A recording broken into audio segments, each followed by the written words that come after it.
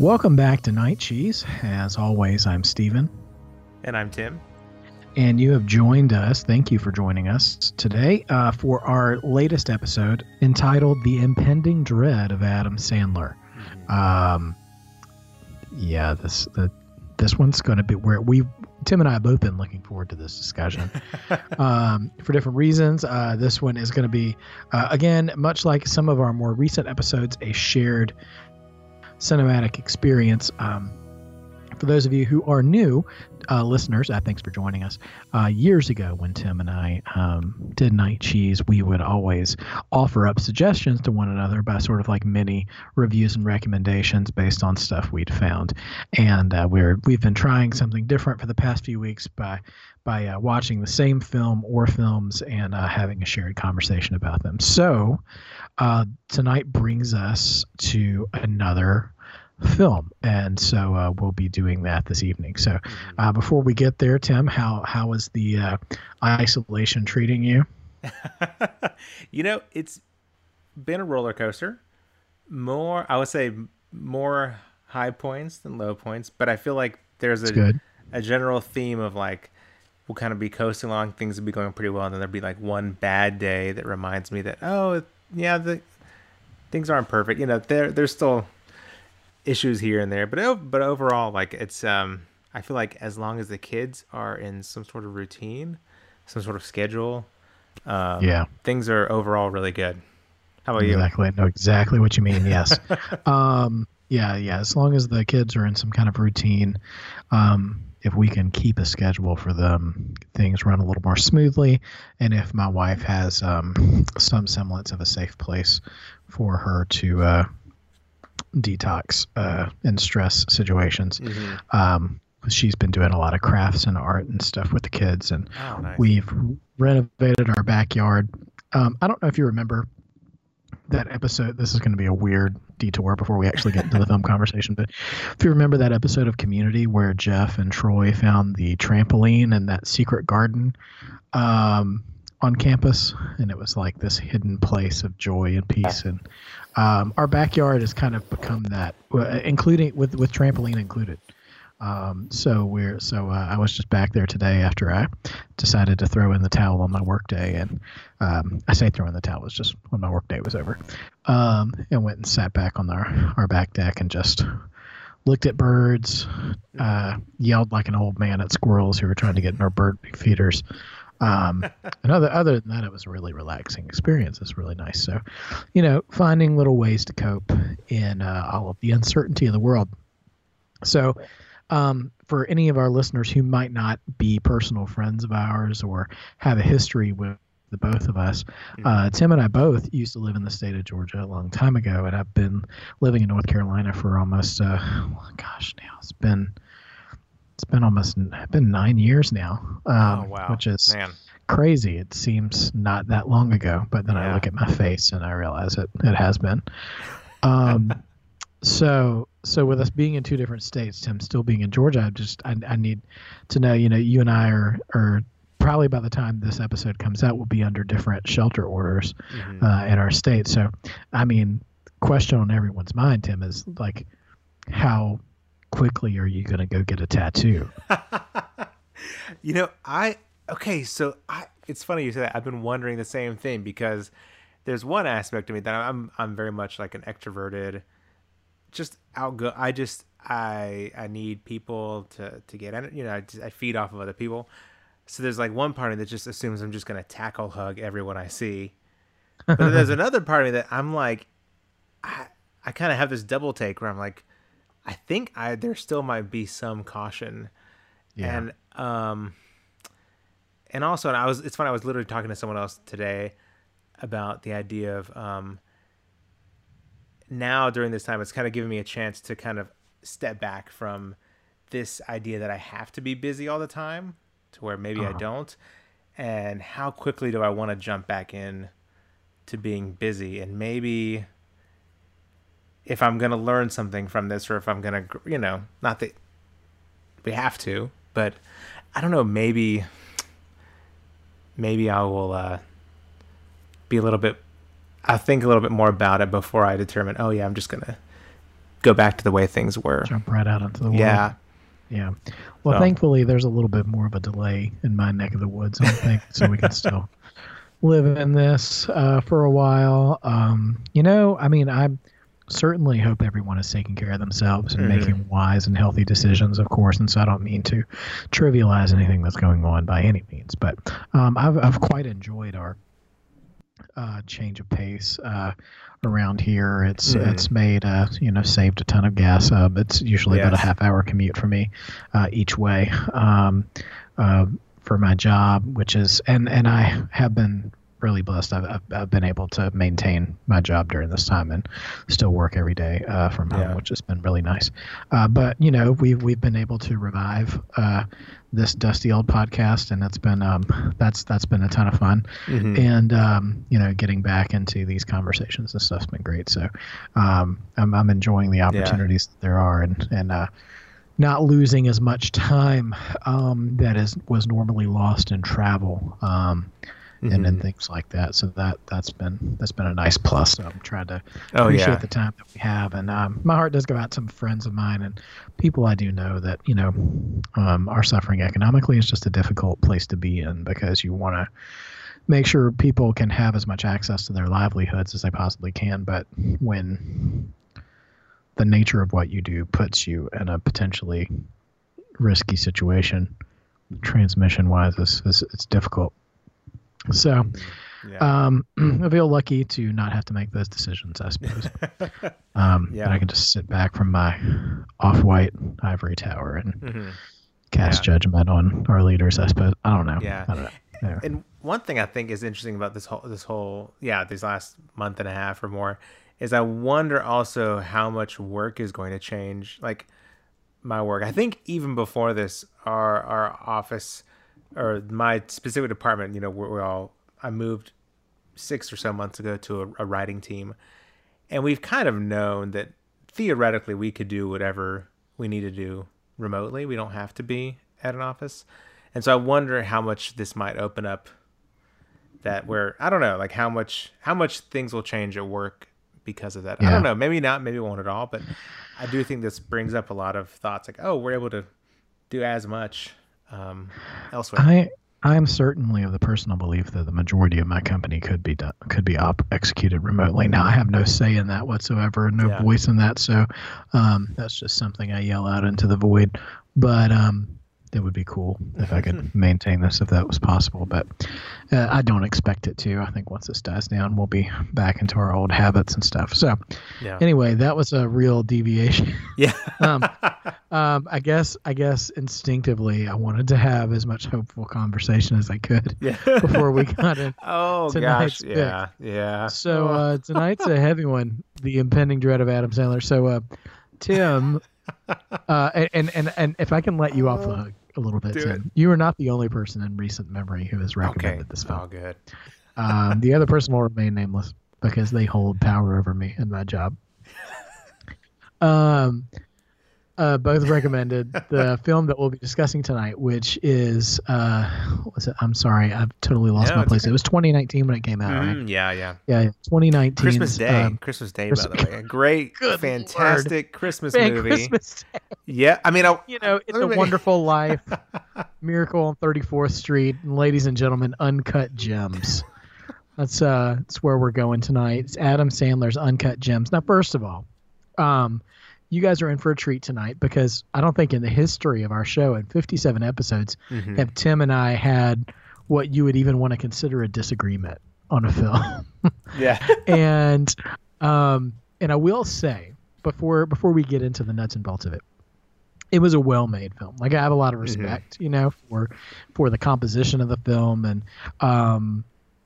Tim and I were texting. It's funny because in the next episode, I don't know if it's the next episode you'll hear from us, but we were both watching two different movies the same night that we would, and both of those movies would later come up in episode discussion. So we are currently recording the episode right now for Uncut Gems, which was one of the movies, was the movie I was watching. And the movie that Tim watched will come up in a later episode. So, and I will save it till we get to that discussion because the juxtaposition of those two films, holy cow. could be more different. So when we were texting about it, I think one of the names that came up in my mind was Darren Aronofsky, who's this director. If you guys, I mean, I don't know if you consider yourself passionate about film in general, I'm sure you know who he is. But he did Requiem for a Dream, Black Swan, The Wrestler, which was a really underrated. I should say underrated. I think he got nominated for an Academy Award for that, so maybe it's not underrated. But and even more recently, well, not more recently, it's been years now. Geez, the Russell Crowe adaptation of Noah, all this stuff. Anyway, the thing about Aronofsky, which has nothing to do with Uncut Gems, but I'm getting there. Sorry, is that his directorial style is one that like just doesn't turn away. You know, in the moments of intensity or visual discomfort, he will let the camera linger on what's happening, and that like ramps up the anxiety of the situation and stuff. And the thing about Uncut Gems that stands out the most to me, there's two things that stand out to me. One, I have a lot of respect for. It was a clearly an intentional choice by the filmmakers. Sorry if that caught on the mic. And then and another, which is just a personal preference of mine that led to me not really caring for the movie as much. But the first is that this movie is very like auditorily layered, if that makes sense. Like there's a lot of noise in this movie, but it's like there for a reason. Like definitely. Like, there's no I say a line of dialogue, then you say a line of dialogue, like conversation. Like people are constantly talking over each other. Yeah. There's a lot of shouting and arguing, and it's an over a 2-hour film too. Yeah. So like it's not like this 90-minute ride of intensity. It's a long, I wouldn't say it's a long sit, but that's a long run time for a movie of that level of intensity. Yeah. And so, you know, it takes place in downtown New York, and which is already, you know, a crowded environment and stuff. So the Safdie brothers, who Josh and Benny Safdie, who co-wrote the screenplay and directed, they really weaved together this really like almost claustrophobic, intense, anxiety ridden thing, which maybe when you're in quarantine is probably not a great choice in retrospect. But like it's but it was really, I will say this as I don't know if I'd say it as a positive, but I do mean it as a compliment. It was very well executed. Yeah. Like it certainly accomplished that goal really well. Adam Sandler, it is definitely nothing like I've ever seen him do before. And I have seen, another friend of mine asked me at like 3 a.m. because I couldn't fall asleep yet that night. I told another friend of mine from college that I just got done watching that and said that I'd never seen anything like Sandler. So like even like your Punch Drunk Loves or you know, other films like that, this is just a different Sandler. Like there's very little levity you know, in the film. And then there is the second thing about the film, and this is the thing that really just kind of, maybe, I don't know, it's my age or if it's always just been a film preference for me, but I have a really difficult time embracing stories when there's not a character in the entire film that I can root for. And I don't mean that in a superficial, like it's got to be a Marvel movie kind of way. I mean, I know that's definitely my bread and butter for things that I really like to enjoy and get passionate about. But you know, every story will, you know, resonates harder when there's a character that you can identify with. And from what I can remember, I cannot remember a character in the movie who garnered any sympathy from me. One way or another. The closest one might have been Idina Menzel, and I don't really care for her either. Like, I mean, his wife. And so, anyway, it's just this really intense story. And so I think, you know, I know it's coming out like I'm speaking negatively about it. This is just really about my experience with it, though. Like, I mean, if these kinds of things, if you don't feel at all personally affected by a film that can produce anxiety in you by watching it, Mm-hmm. then I mean, give it a shot. Take a look at it and go through the Yeah. story. But it is I mean, it is very for me at best. I think it does fall into that category, much like Aronofsky films I can see once and I'm good. Yeah. You know what I mean? Okay, so I'm gonna take a breather because I need something to drink, and I've hogged this conversation so far. No, So no, I'm it's just okay. Feel free to jump in, but I like when you mention the layers, especially in audio.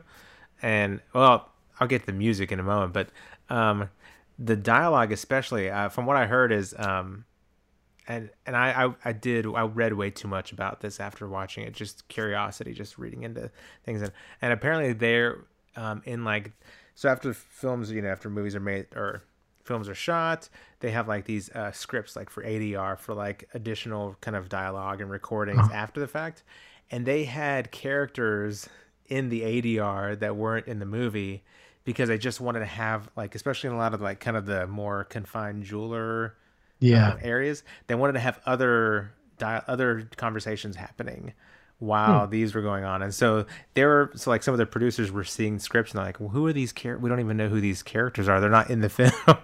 But they wanted to have like this kind of like, It's more background noise, like ambient yeah, more noise. around, like you said. I literally like you said about like claustrophobia. Like it's very, you're in it, you're inside. Oh man. And we should say like a good portion of the film, the sort of home base scene, is inside a diamond shop Mm-hmm. in Yeah. downtown Manhattan, Mm-hmm. which is behind security locked plexiglass Yeah. bulletproof Yeah. doors, and so very much is a claustrophobic cut off Mm-hmm. environment for a lot of these scenes and stuff that take place. So you already Yeah. feel really confined, um, and there's just such high energy and intensity going on in these Mm-hmm. scenes.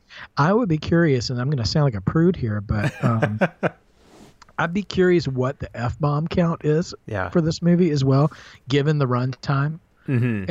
and the frequency of it, and just for what it's worth. And this may be another conversation for another day as to why I think that one film is okay and one is not. Mm-hmm. But just to sort of prove my lack of prudeness, I'm a huge fan of Training Day. Oh yeah, yeah. With Denzel Washington and Ethan Hawke. That's what might be one of my favorite cop movies of all time, and that film is filthy with Mm-hmm. language, but that the language in that film feels like it feels like another character in the movie.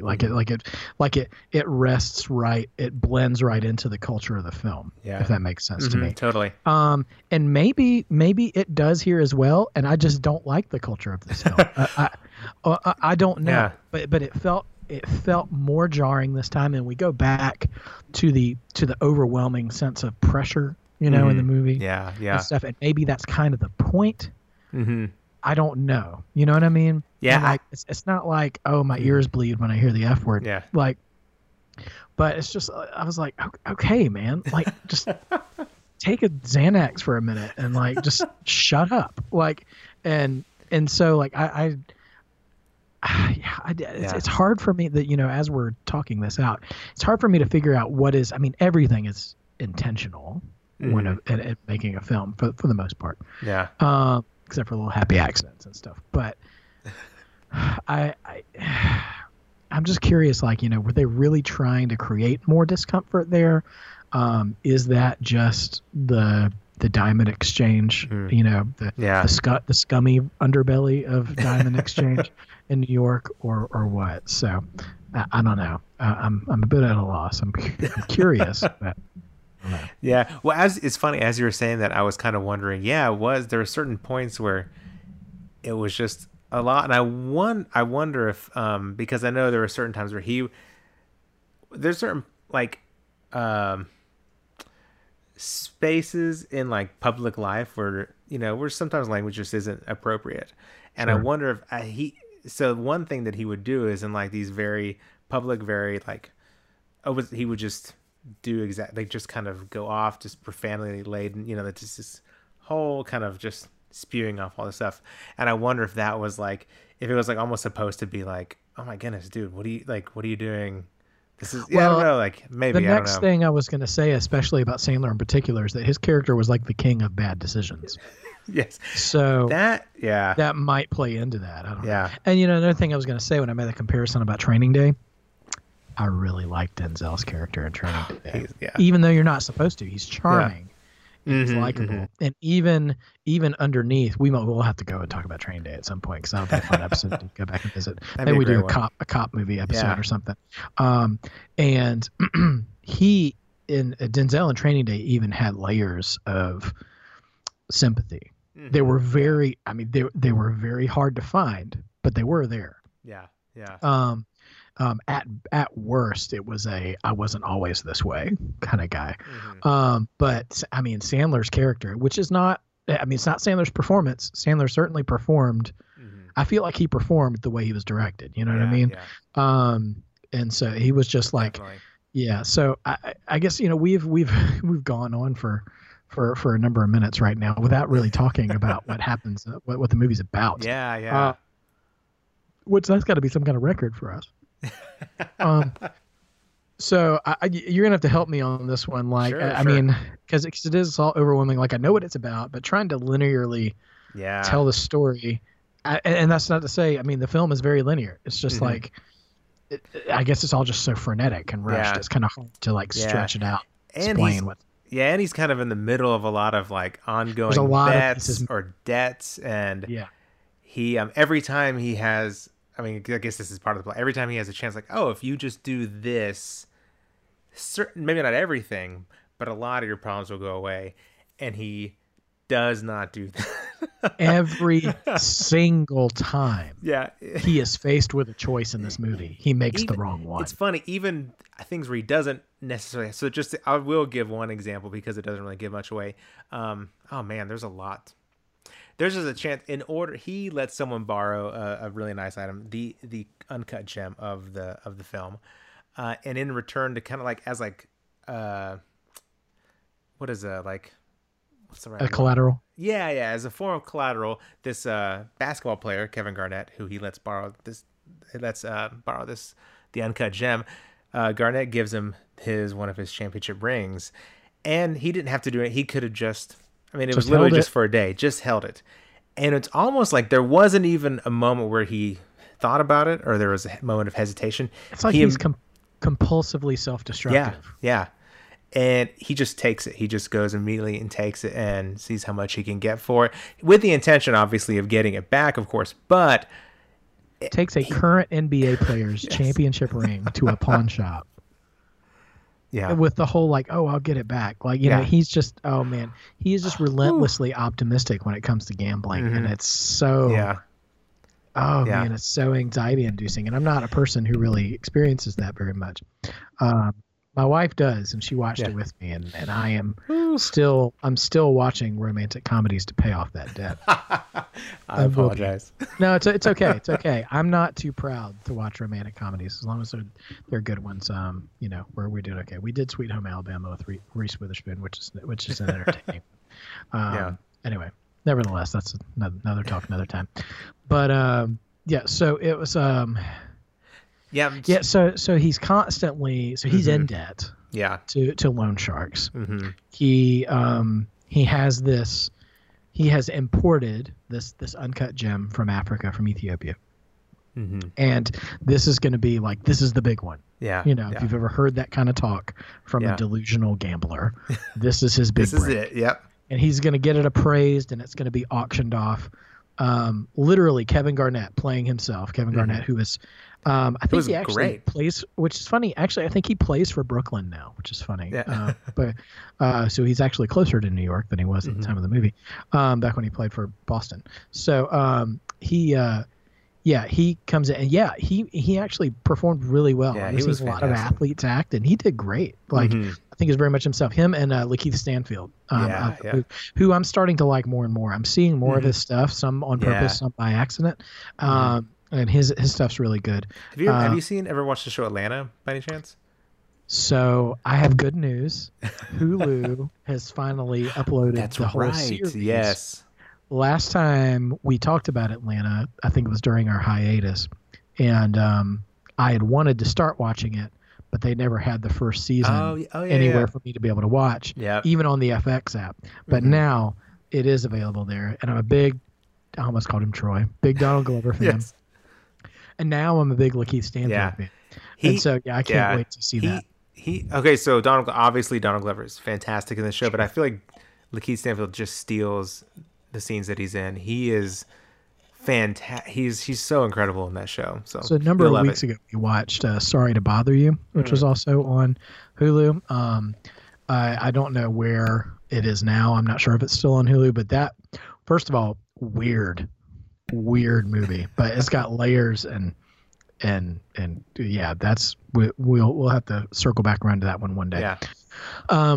Anyway, by the way, this based on our tracking of when we record and when we upload, this episode will probably drop sometime in May. So good news for all you guys. I just read on social media today that Uncut Gems will be available on Netflix during the month of May. So when you're listening to this, you should be able to see Uncut Gems on Netflix. Wow. So check that out, and if you dare, and take a break during the time if you need to. Come back to it. Yeah. But so like he's got all these plates spinning. Sandler does. Like, so he's, like we said, as soon as so Kevin Garnett happens to walk in the day that the gem arrives and sees it, and Sandler can't help himself but to try to play him a little bit. Yep. Then he wants to play him to try to get him to bid on it eventually, but then he gets pressured into loaning it out to him. Well, when he loans out the stone, loans out the gem to Garnett, he has like the game of his life that night. Yeah. And so then he parlays that into sports betting, and which he was already in for anyways. He was a sports gambling addict in the first place.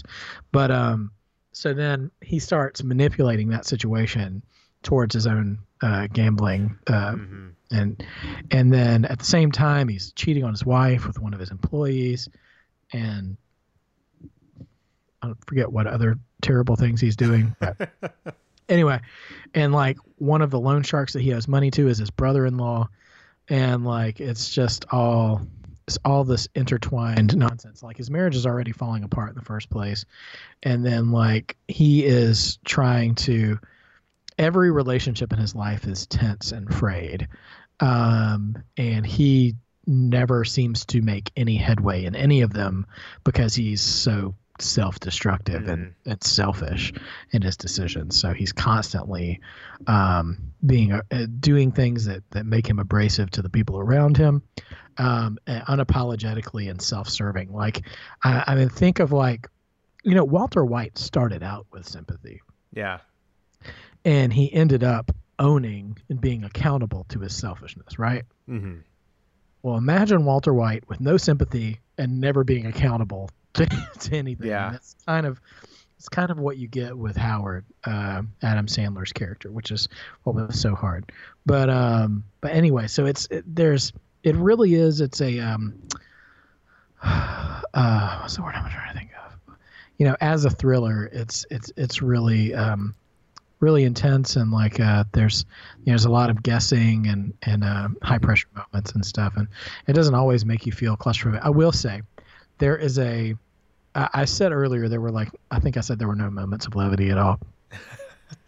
There was one moment that made me laugh out loud unexpectedly, but you kind of have to be of a certain age to get it, and it's a cameo by John Amos, who, if anybody's old enough to remember the TV show Good Times, he was the dad. Oh, yep. Good Times. And Adam Sandler is like taking his son. He has to go to his side chick's apartment, the apartment he has with his mistress, for something, while his mistress is not there, and his son is with him. And so he's trying to manipulate a situation so his son doesn't go into the apartment. So he's trying to get one of his neighbors to let his son use his bathroom. And he knocks on the door, and he goes, and he's just like, oh gosh, it sounds like I'm not trying to be like this, Tim, and I'm not trying to make don't worry. political statements, but he's very Trumpy in a way. Mm-hmm. It's like he can't let a sentence breathe without trying to oversell it. You know what I mean?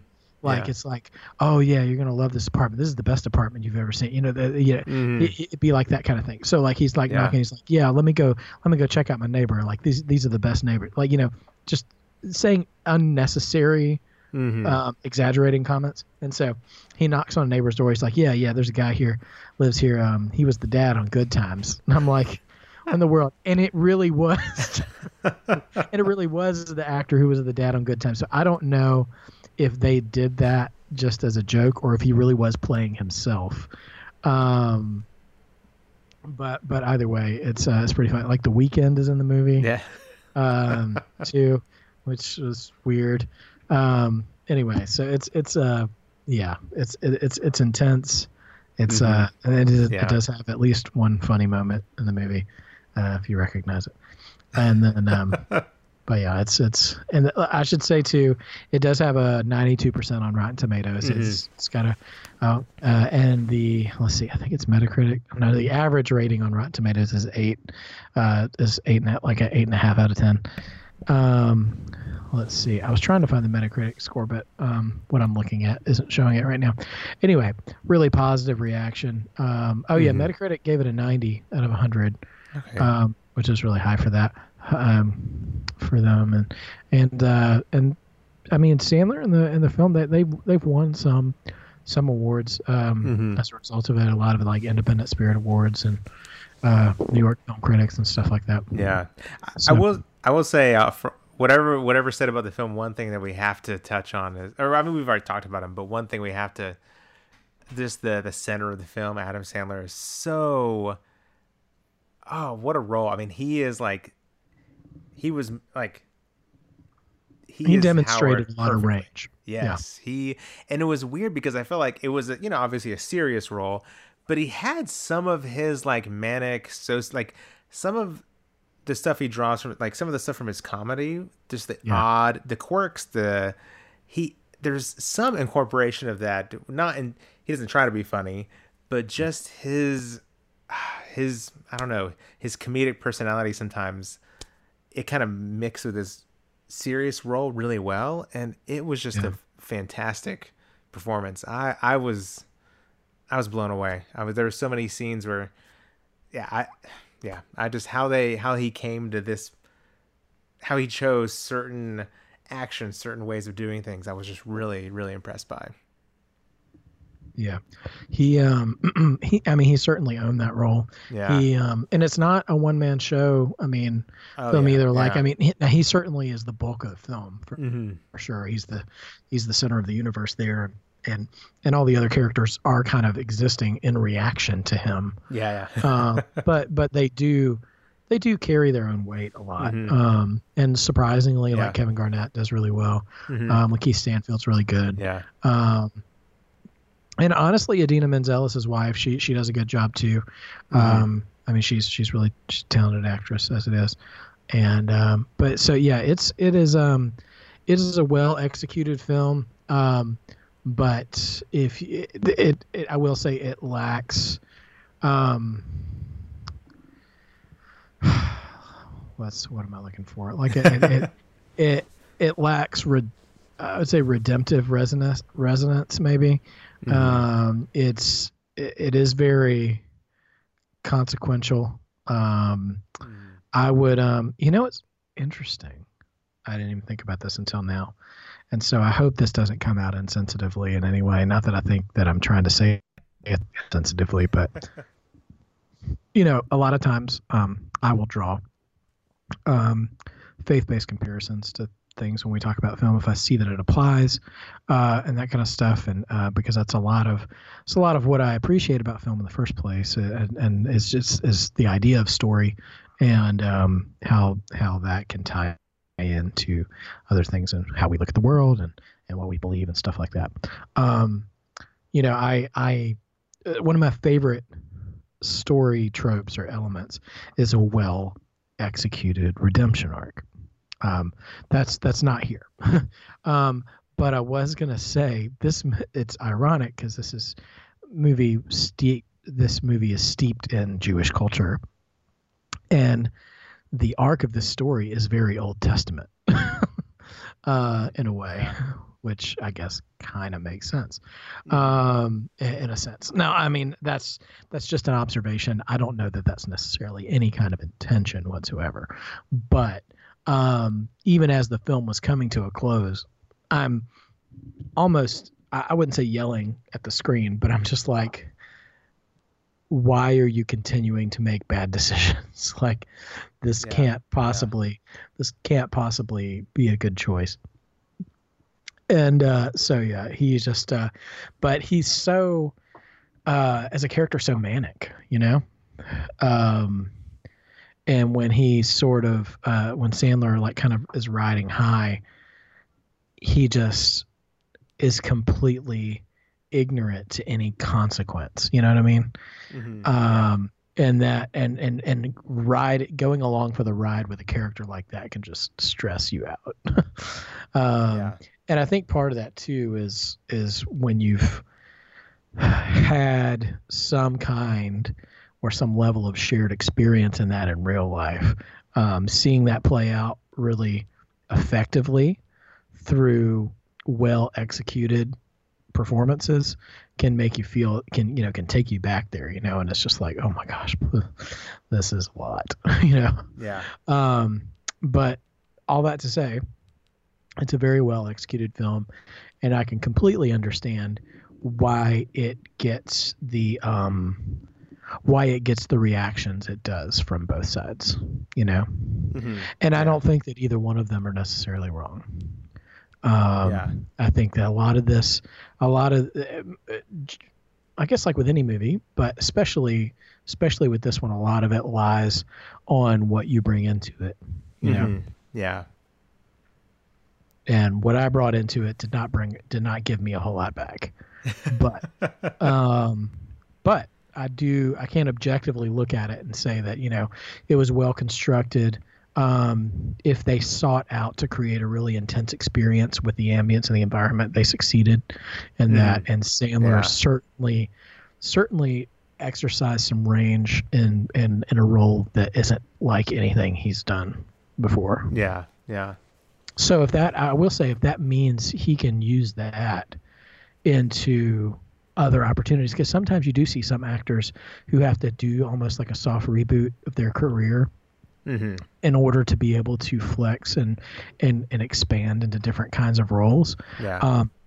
I am optimistic about what this could do for Sandler in the future with other roles, Mm-hmm. like now that he has proven what he's capable of, are there any other roles in maybe more palatable films that could still give him the opportunity to show that side of his talent? You know what I mean? Yeah. Yeah.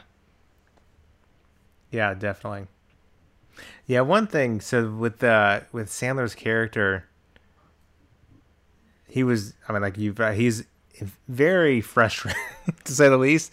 But I thought it was an interesting look at someone who is suffering from an intense addiction, and I don't even know if it's like, I feel like I'm not sure if it's even addicted to like winning or to making money, because there are many moments where he could have easily, if he had just like set with this one thing, but he kept, and I think it was almost like an addiction to just that thrill, the risk the risk of it all. Yeah. I mean, and it was infuriating, but it was also like, and then also seeing like the other characters with their own sort of form, suffering from their own forms of addiction of other things. I think his employee, but also girlfriend, being like almost like addicted to him in a way, and not being able to, like, the idea of being, even though he is not,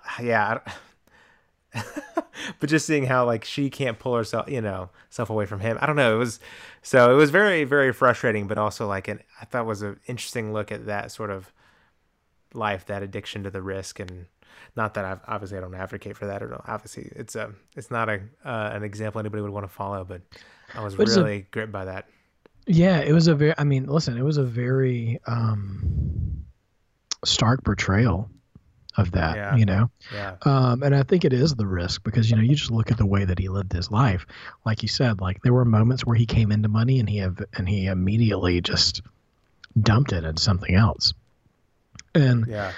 he played risk with his life. I mean, with his, when I say with his life, I mean with his relationships, like with his personal life. Like, I mean, cheating on his wife with this girlfriend, and then dabbling in all these living in all these risky behaviors and stuff. And so, like, it just seemed like he thrived the most when he was dangling without a net, I guess. And it's yeah it's just no way to live. Yeah.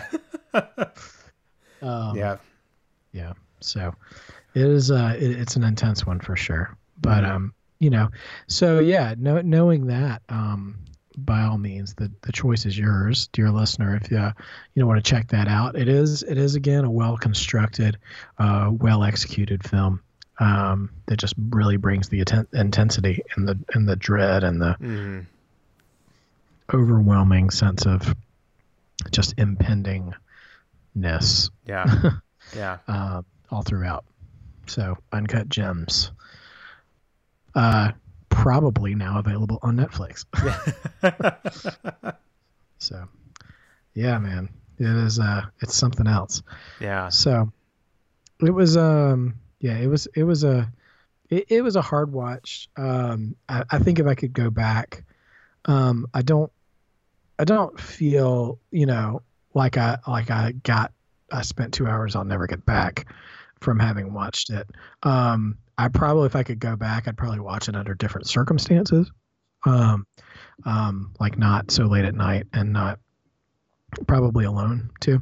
And so it's just, I still probably would have felt similarly. I can remember films I've seen that are just kind of like, oh gosh, this film will not let up, Yeah. Kind of thing. And so I think I still probably would have walked away with the same emotions at least. But it's it's intense stuff. Yeah. So. Yeah. But yeah. And I will just end. I will add one thing. One thing I was intrigued by at least was the directors, Josh and Benny Safdie. They're kind of younger, like early 30s, early mid 30s. And one thing I just feel like they have like a very distinctive directing style. And so it's caused me to go back. And so I've looked at, so this is like, apparently they're like sixth feature film, which is crazy. I mean, wow. So there's a little bit of backstory. I won't go too crazy into this, but apparently they've been trying to make this film for like 10 years now. Loosely is a very, not a strong, a very, very, very, very loosely based on somebody that their father used to work for, because they're these two kids from Manhattan, or from New York City at least. I'm not sure what, but anyways, so they've been working on this for 10 years, and 10 years ago they just knew they had to get Adam Sandler for this role, and Adam Sandler, they tried to get in touch 10 years ago, didn't hear anything. Maybe about 5 years ago, tried to get in touch again, and all they got back was, oh, he's unavailable. And they're like, oh, well, what about, in a few weeks, however many weeks after that, oh, he's unavailable then too, that sort of thing. It's funny that you would say, so you said it was about 10 years ago. Trying to do this. Could you imagine in his filmography, like, because I'm looking at it right now, Grown Ups, Just Go With It, Jack and Jill, Hotel Transylvania, and then Uncut Gems. Could you imagine that roster? There. Oh man. Yeah. Gosh. Unreal. It would have been hard to follow that up with Pixels. For sure. Now, here's a question. So they were always after Sandler? Yeah, for this. I think they were in talks at other times for others, but I think in their mind they were like, we got to get Sandler. He was at least their first, and I think they're always kind of hoping to get him, but because when you said they were going for that long, I was curious if there was ever a time where I think like there are other actors who. I remember reading somewhere there was some deviate. Yeah, there's some. I don't remember who the character is now. Somebody, maybe not Gene Hackman. Somebody else that they were talking to who was a little bit older, and just ended up not working out. Who was that now? I don't remember that, but I think there were a few that were possibilities that weren't in Sandler, but I know early on they were trying to get him. But they said the script's been through like over 100, maybe 150, 160 drafts. Like they were just, Wow. this has kind of been the one they've always worked on. And over time, they've slowly kind of worked up, being able to kind of risk more, do more with their films, have a little bit more budget. They had a film in 2017 come out called Good Time, which I haven't seen yet, but Robert Pattinson is in that one, and that's kind of got them attention, and that's what Adam Sandler saw and really grabbed onto and really loved, and was like, oh, these guys are trying to get in touch, and so he messaged them like, oh, I loved your film, let's talk. And so yeah, but anyway, so I've been going back on one thing that they do. In this film, they obviously had a wider, like more well-known cast. But in the past, they would hire, and even in Uncut Gems, there were some roles that were non-professional actors, non-actors. Like a lot of the henchmen in Uncut Gems were definitely people who had never acted before. Or real loan sharks. Yeah. I mean, just about some of the jewelers, kind of in the background and other like side, very, very small roles. But in a lot of their films in the past, they would hire people that just had no acting experience at all.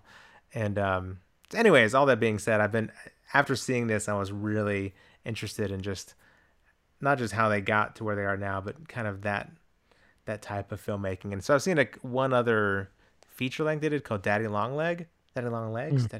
Anyways, it was one, again, non-professional actors, but it was really kind of similar. I think the main character is this struggling father, single dad, who gets to see his kids just every once in a while.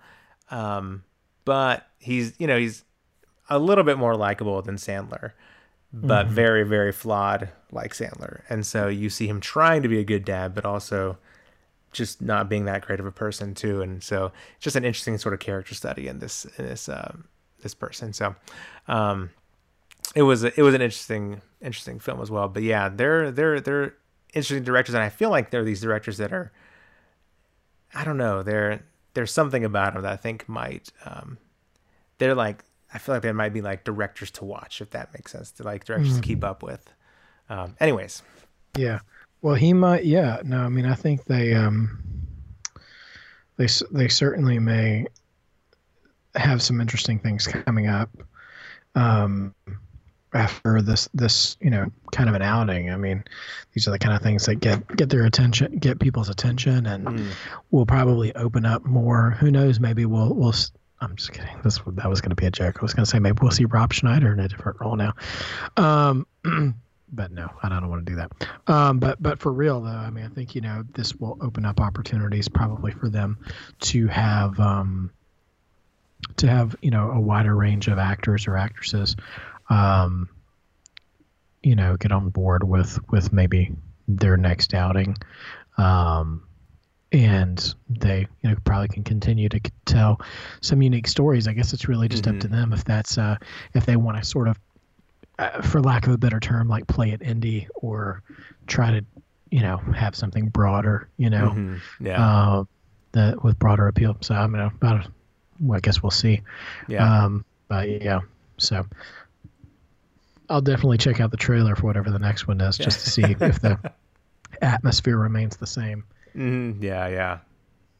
So it's good stuff though. So by all means, give that a shot if you have Netflix access right now. That's Uncut Gems from 2019 with Adam Sandler.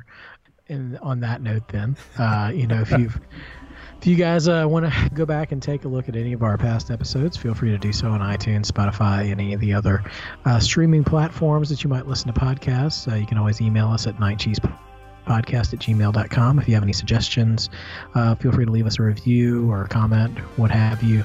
Also, Night Cheese Podcast with Stephen and Tim is on Facebook as well. And until next time, keep working on your night cheese.